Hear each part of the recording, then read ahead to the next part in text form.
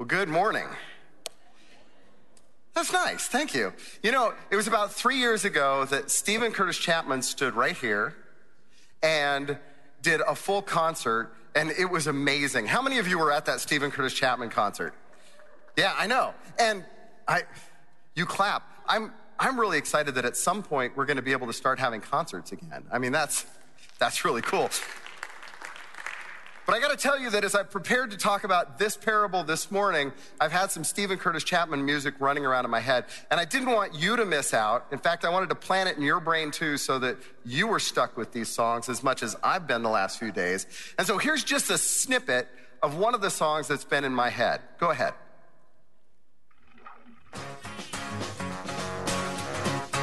Do you know it?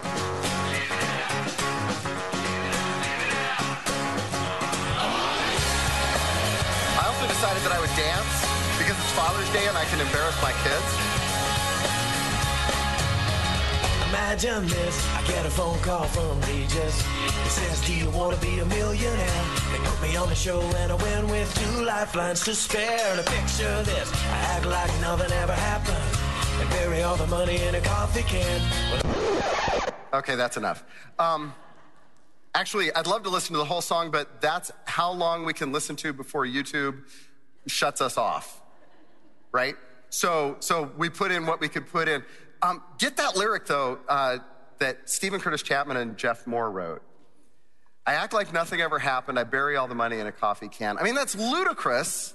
Nobody would win $1 million and then bury it in the backyard. And yet, the parable we're looking at today, somebody does exactly that. And so my hope is that as we look at a really familiar parable, that it will still be fresh and new. And that maybe God's got something to say to us today that is for right now. Let me pray for us as we start. God, thank you for this morning. Thank you for bringing us here, giving us the freedom and the opportunity to worship you and to learn from your word. And I just pray that you would speak to us, that this message would be your Holy Spirit's intended message for the hearts and the minds that are here this morning. And I pray that you will be blessed and that the praise will all go to you in your glorious name. Amen. All right, I want to start with a word study. I've got a word for you. The word is interadventual. Interadventual. Now, how many of you came in knowing the word interadventual? Okay, there's one. Anyone? What? Okay, 2 services, 1 person knew the word interadventional. Bravo, way to go. Okay, wait, you did know it. Oh, you were in the first service.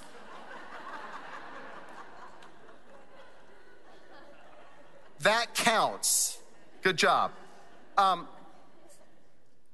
It also is not a valid Words with Friends word, which is probably good for me because then I would have a new life goal, to play interadventional.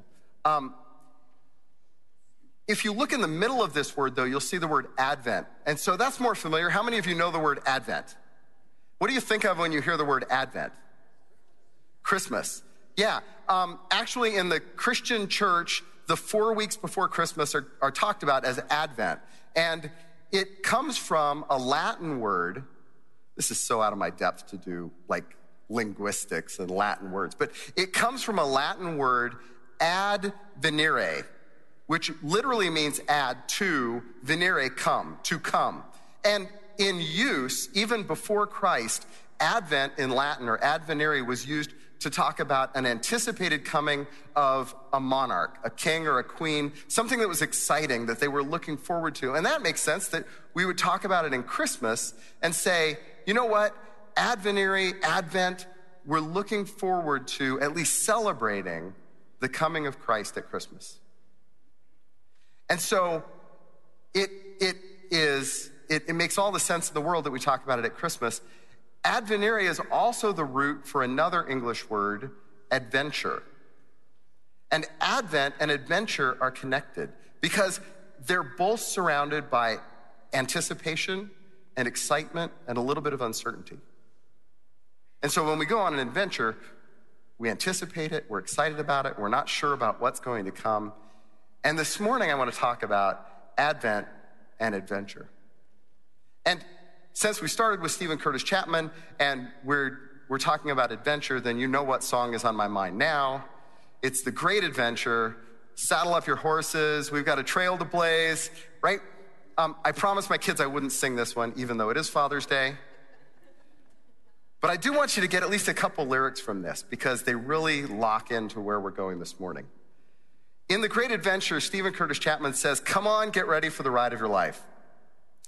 Let's leave long-faced religion in the cloud of dust behind and discover the new horizons that are waiting to be explored. And get this is what we were created for.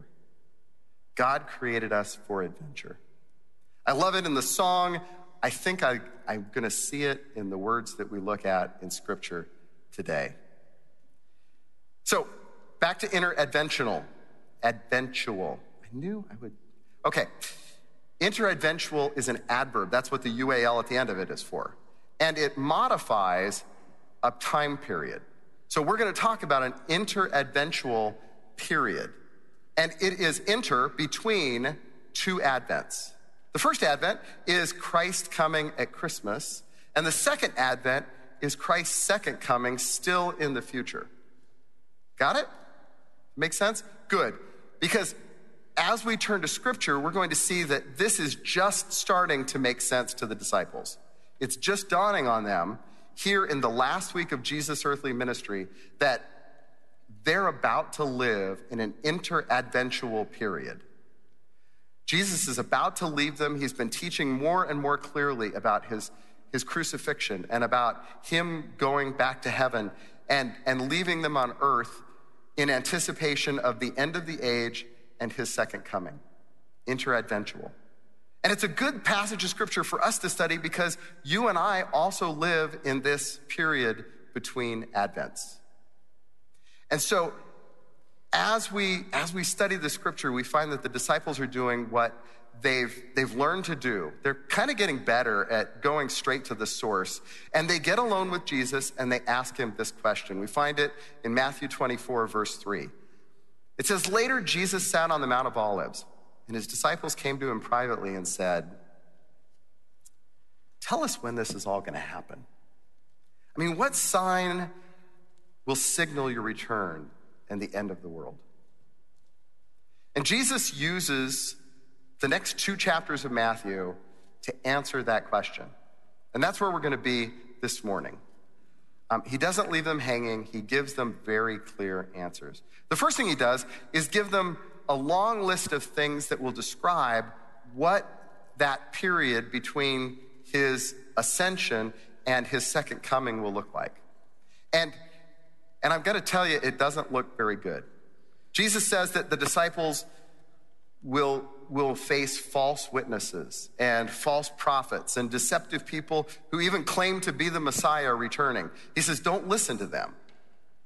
He says that those who follow Christ are going to be arrested, they're going to be persecuted, and they're even going to be killed. He said that they'll be hated around the world for following Jesus. That sin will be rampant everywhere, and many will turn away from Jesus and then betray and hate each other. And finally, that people will increasingly become cold and loveless. That's how Jesus describes that time leading up to his second coming. And it all sounds both horrible and, unfortunately, a little too familiar. But then, in verses 13 and 14 in chapter 24, Jesus offers some light in the midst of this darkness. He says, "The one who endures to the end will be saved." All the good news about the kingdom will be preached throughout the whole world so that all nations will hear it, and then the end will come. Jesus tells them that his coming will be a surprise. It'll be sudden, kind of like a robber breaking into a house. And then he says, this is what it's going to look like. At last, the sign that the Son of Man is coming will appear in the heavens, and there will be deep mourning among all the peoples of the earth. And they will see the Son of Man coming on the clouds in heaven with power and great glory, and he will send out his angels with the mighty blast of a trumpet. And they will gather his chosen ones from all over the world, from the farthest ends of the earth, and from heaven. He will gather his chosen ones from all over the world. After telling the disciples this, Jesus moves on to answer a question that they didn't ask, or at least it's not recorded in Matthew's gospel, but it had to be on their mind. And that is, okay, Jesus, if this is all gonna happen and that we're gonna live in this period where all of these bad things are gonna be around us, how should we live? What should we do? And so that's what we find in Matthew 25 is that Jesus is gonna tell two parables to describe how to live in the midst of this suffering and oppression. The first one is about 10 bridesmaids. And Jesus in the parable describes a wedding. He says that there is excitement and anticipation and a little bit of uncertainty around this wedding. And the uncertainty is that they don't know when the bridegroom is going to show up. And so you got 10 bridesmaids all waiting for the bridegroom to show up. 5 of them are described as wise bridesmaids, and 5 are described as foolish bridesmaids. Just a thought for my daughter as she's planning a wedding someday. We don't need 10 bridesmaids, okay? That's too many. Especially 5 foolish ones. We don't need 5 foolish ones. The wise bridesmaids were ones that came prepared to wait out the coming of the bridegroom. Whereas the foolish bridesmaids showed up, but they didn't have the preparation, they weren't ready. And so in the parable, Jesus says that the wise bridesmaids, because they were prepared, because they were watchful, they're there when the bridegroom comes and they go ushered into the wedding to celebrate. And the foolish bridesmaids had left to go get their preparation in order that they should have done before, and they missed out. And you know that the Bible says that the church is the bride of Christ. And so the application is pretty straightforward. In fact, Jesus gives it to us pretty clearly in verse 13 when he says, after telling that parable, so you too must keep watch, for you do not know the day or the hour of my return. The message out of that first parable of the 10 bridesmaids is be watchful. Then Jesus goes on to tell a second parable, and this is where we're going to spend most of our time this morning. And this parable also illustrates how do we live between the Advents. Now, my Bible has it under the heading, the parable of the 3 servants. And your Bible might have it called the parable of the bags of gold or the parable of the talents. I grew up hearing it as the parable of the talents. Here's what the Bible says beginning in Matthew 25, verse 14. Again, the kingdom of heaven can be illustrated by the story of a man going on a long trip. He called together his servants and entrusted his money to them while he was gone. He gave 5 bags of silver to one, 2 bags of silver to another, and 1 bag of silver to the last, dividing it in proportion to their abilities. He then left on his trip. 2 quick notes. First, I don't know.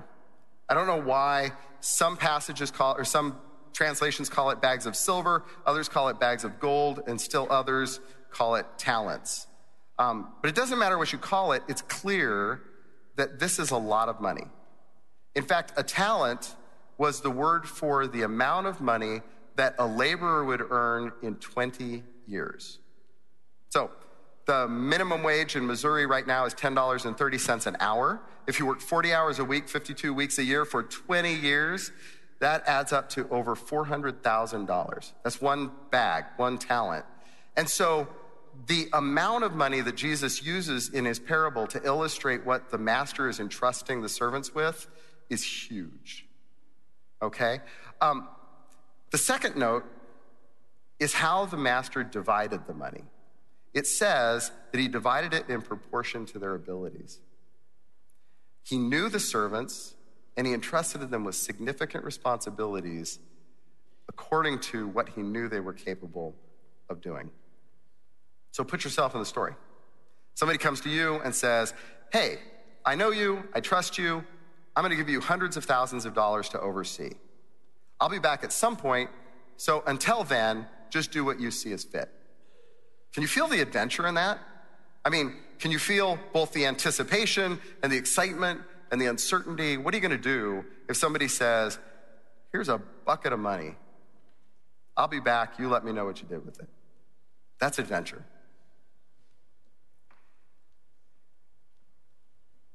If somebody gave you that opportunity, you'd have a choice to make. I mean, you could either, as Stephen Curtis Chapman says, saddle up your horses and get on with the adventure, or you could reach for the coffee can and the shovel. And Jesus is going to tell in this parable how each of those approaches turns out. So let's go back to the word. The servant who received the 5 bags of silver began to invest the money, and he earned 5 more. The servant with 2 bags of silver also went to work and earned 2 more, but the servant who received the 1 bag of silver dug a hole in the ground and hid the master's money. After a long time, their master returned from his trip and called them to give an account of how they had used his money. The servant to whom he had entrusted 5 bags of silver came forward with 5 more and said, "Master, you gave me 5 bags of silver to invest, and I have earned 5 more." The master was full of praise. "Well done, my good and faithful servant. You have been faithful in handling this small amount, $2 million. So now I will give you many more responsibilities. Let's celebrate together." The servant who had received 2 bags of silver came forward and said, "Master, you gave me 2 bags of silver to invest, and I have earned 2 more." And the master said, "Well done, my good and faithful servant. You have been faithful in handling this small amount, so now I give you many more responsibilities. Let's celebrate together." Okay, so far, so good. The first 2 servants did what the master expected. They embraced the adventure. They saddled up their horses. They worked hard over a long period of time, and they were praised and they were rewarded by the master. The praise is the familiar phrase, "Well done, good and faithful servant." And the reward is both greater responsibility and then a celebration with the master. So rejoicing all around. But how did the coffee can strategy turn out? Then the servant with 1 bag of silver came and said, "Master, I knew you were a harsh man, harvesting crops you didn't plant and gathering crops you didn't cultivate. I was afraid I would lose your money, so I hid it in the earth. Look, here's your money back." But the master replied, "You wicked and lazy servant. If you knew I harvested crops I didn't plant and gathered crops I didn't cultivate, why didn't you deposit my money in the bank? At least I could have gotten some interest on it." Then he ordered, "Take the money from this servant and give it to the one with 10 bags of silver." Now, Jesus makes clear in telling the story that the 3rd servant did not do what the master intended him to do. The master calls him wicked and lazy.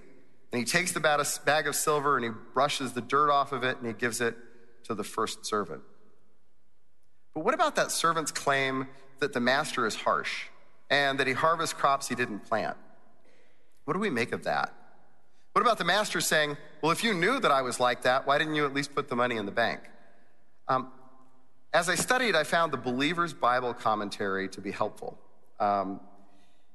In verse 26, this is the Believer's Bible Commentary, the master is not agreeing with the charges against him. Rather, he's saying, if that's the kind of master you thought I am, all the more reason to have put the talent to work. Your words condemn, not excuse you. It's as if verse 26, where the master says, "Hey, you knew this," should have air quotes around the "new." And it should sound like, if you knew that I harvested crops I didn't plant and gathered crops I didn't cultivate, then why didn't you deposit the money in the bank? So Jesus finishes this parable by plainly stating the principle that the disciples are supposed to understand from the story. To those who use well what they're given, even more will be given. And they will have an abundance. But from those who do nothing, even what little they have will be taken away. Now throw this useless servant out into outer darkness, where there will be weeping and gnashing of teeth. That's it. That's the parable. It's a direct answer from Jesus to the disciples' questions about his second coming and the end of the age. And so what I want to do with the rest of our time this morning is to look at this parable and ask what it means for us today as we live in an inter-adventual period. And there are 3 specific questions that I want to answer. The first is, okay, what has God entrusted to us? The second, how do we sometimes behave like the 3rd servant? the unfaithful servant. In other words, what are our coffee can moments? And then the third is, okay, how should we live individually and as a church in these days between the Advents? All right, what has God entrusted to us? Well, God's entrusted a lot to us. In fact, for most of us, he hasn't entrusted bags of gold and silver or millions of dollars. If he has, then this parable may be more applicable literally to you, and I'm glad you're here. But he has entrusted us with a lot. In fact, we could just say, well, he's entrusted us with everything that's good, because James says every good and perfect gift comes down from the Father in heaven, right? But I want to look at three specific categories of things that God has entrusted to us, that we're the servants responsible for using. The first is God has prepared good works for you and I to do. He entrusts those good works to us. In Ephesians 4, verse 10, Paul says, we are God's masterpiece. He created us anew in Christ Jesus so that we can do the good things he planned for us long ago. We've been given assignments from God, work that he's prepared in advance and intended for us to do. The second thing that God entrusts with us comes through the form of spiritual gifts and spiritual fruit. And throughout the New Testament, there are discussions about how the Holy Spirit gives each of us spiritual gifts and grows in us spiritual fruit. One place is in Galatians, where Paul is talking about the fruit of the Spirit. He says, but the Holy Spirit produces this kind of fruit in our lives: love, joy, peace, patience, kindness, goodness, faithfulness, gentleness, and self-control. And then in 1 Corinthians chapter 12, Paul says, a spiritual gift is given to each of us so that we can help each other. There's the purpose of the gifts. To one person, the Spirit gives the ability to give wise advice. To another, the same Spirit gives a message of special knowledge. The same Spirit gives great faith to another, and to someone else, the one Spirit gives the gift of healing. He gives one person the power to perform miracles and another the ability to prophesy. He gives someone else the ability to discern whether a message is from the Spirit of God or from another spirit. And still another person is given the ability to speak in unknown languages, while another is given the ability to interpret what is being said. It is only the one and only Spirit who distributes all of these gifts. He alone decides which gift each person should have. So don't miss that last phrase. The Holy Spirit alone decides which gift each person should receive. And I think that that's according to our abilities. He gives those gifts, he gives that fruit so that we can do the works that he's prepared for us. So God gives us work to do, God gives us fruit and spiritual gifts. Third, and most importantly, God gives us himself. He entrusts us to be dwelling places for the Holy Spirit. Jesus says in Luke 11, if you sinful people know how to give good gifts to your children, how much more will your heavenly Father give the Holy Spirit to those who ask him? So imagine God coming to you and saying, I know you and I know what you're capable of. I created you after all. And I'm entrusting you with my love. I'm entrusting you with the joy that I bring, a peace that passes understanding, and also patience and kindness and goodness and all the rest. Along with these wonderful things, I'm giving you good works that I've prepared for you to do. And I give you specific spiritual gifts that are suitable to the works that I've prepared for you. And finally, and most importantly, I give you myself to be with you and within you forever. That's so much more than the servants were entrusted with in this parable. It's more than a few bags of silver or a few $1 million. It's an invitation to an amazing adventure. An adventure that you and I were created for. And yet, too often we reach for the coffee can and the shovel. So I want to just explore a little bit what causes us to sometimes bury the treasures instead of applying them to the work that God has given us. And I think we can find at least 3 things in the story of the unfaithful servant that draw parallels to where we sometimes do that. The first obstacle for the unfaithful servant was fear and some accompanying self-preservation. He says to the master, I was afraid of your response if I failed, so I buried the money so that I wouldn't get in trouble. Now, I think fear is natural. Let me rephrase that. I know fear is natural. I know self-preservation is natural. In the face of God standing before you and saying, I have this work for you to do and I want you to do it, the person who's not afraid or concerned about what they might lose or what it might cost them is the unnatural one, I think. In his book, Run with the Horses, about the life of Jeremiah, Eugene Peterson does a great job of describing our tendency to respond in fear when we're faced with a call of God. He says, we are practiced in pleading inadequacy in order to avoid living at the best that God calls us to. How tired the excuses sound. I'm only a youth. I'm only a housewife. I'm only a layman. I'm only a poor preacher. I only have an 8th grade education. I don't have enough time. I don't have enough training. I don't have enough confidence. Or, as Moses said directly to God, oh Lord, I'm not very good with words. I've never been, and I'm not now. Even though you have spoken to me, I get tongue-tied, and my words get tangled. Ironically, I actually stumbled over that line as I was reading it in the first service, but I got through it this time. Eugene Peterson says, too much is being asked of us. We cannot cope. We cannot manage. So often, the anticipation turns into fear. The excitement turns into anxiety, and the uncertainty turns into paralysis. And you and I become overwhelmed with the possibilities. As Peterson says, we cannot cope, we cannot manage. My purpose this morning, and I'm pretty confident it's God's purpose as well, is to invite each of us to take the next step.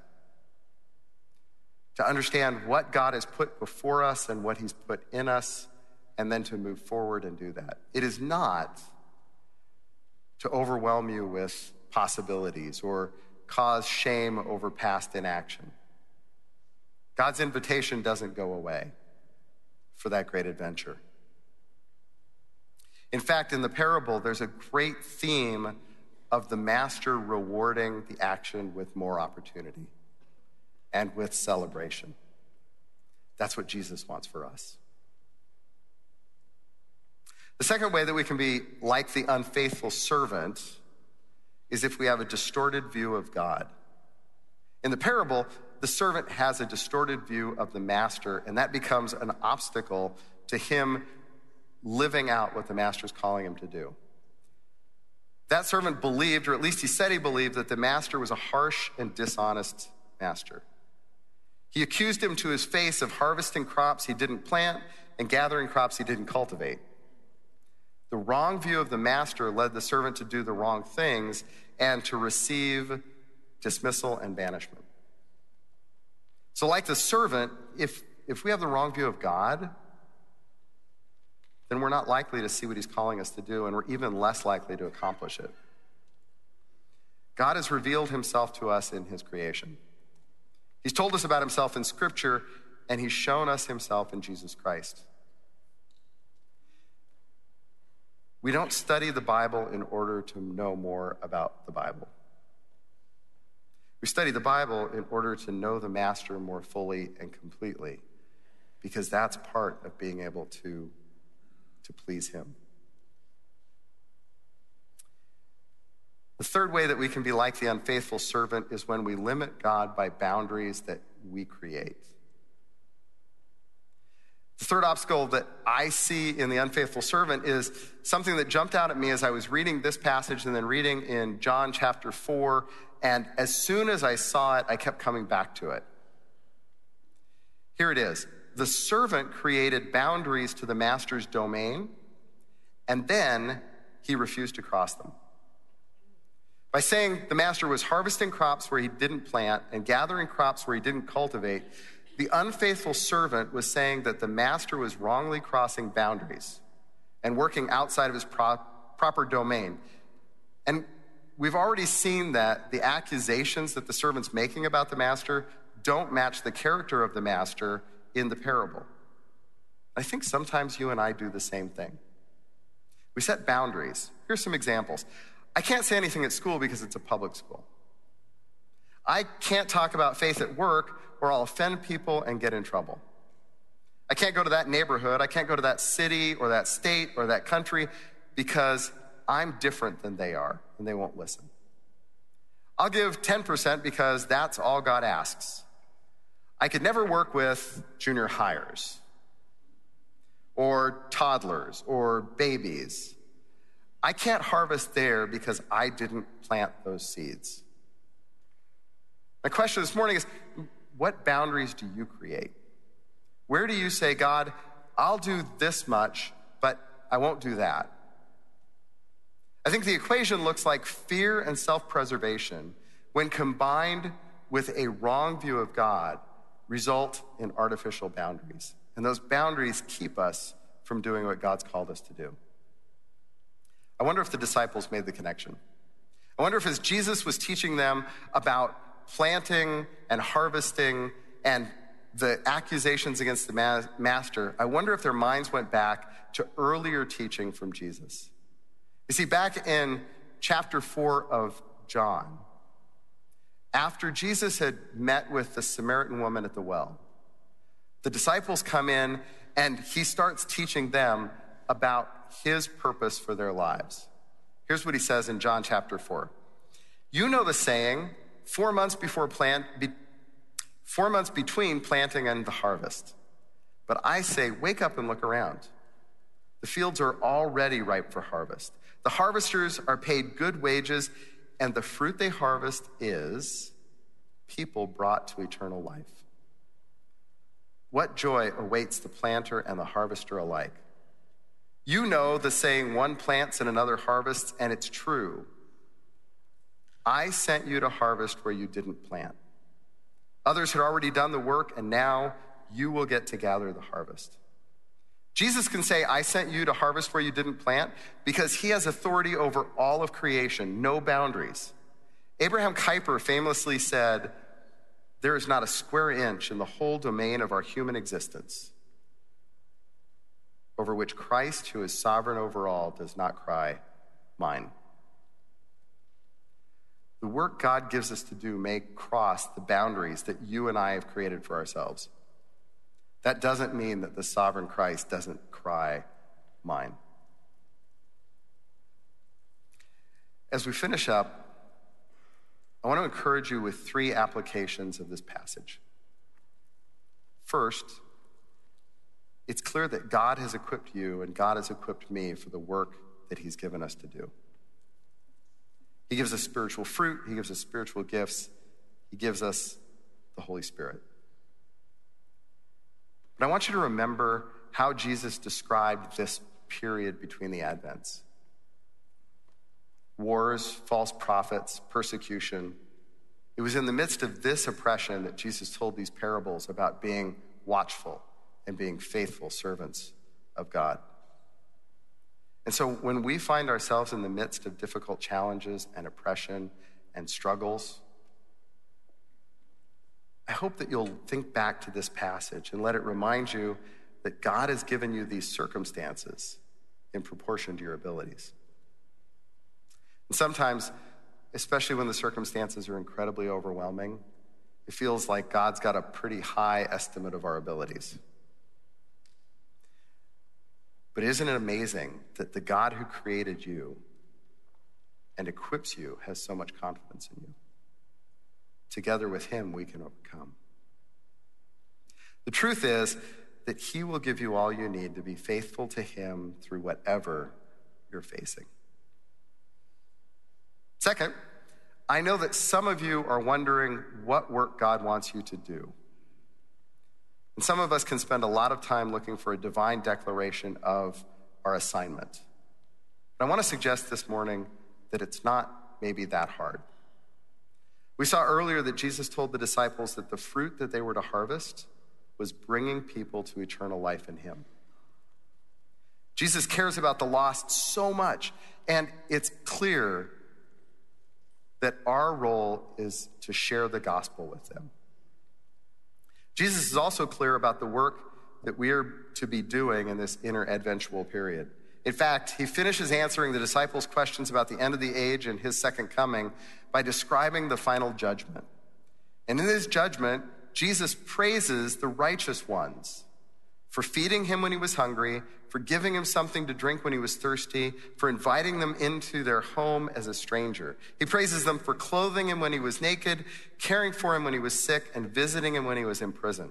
And the righteous tell Jesus, the judge, wait a minute, we don't remember doing any of that for you. And Jesus says, I tell you the truth. When you did it to the least of these, my brothers and sisters, you were doing it to me. Isn't it clear that the work God equips us to do is boldly sharing his gospel and lovingly caring for those in need?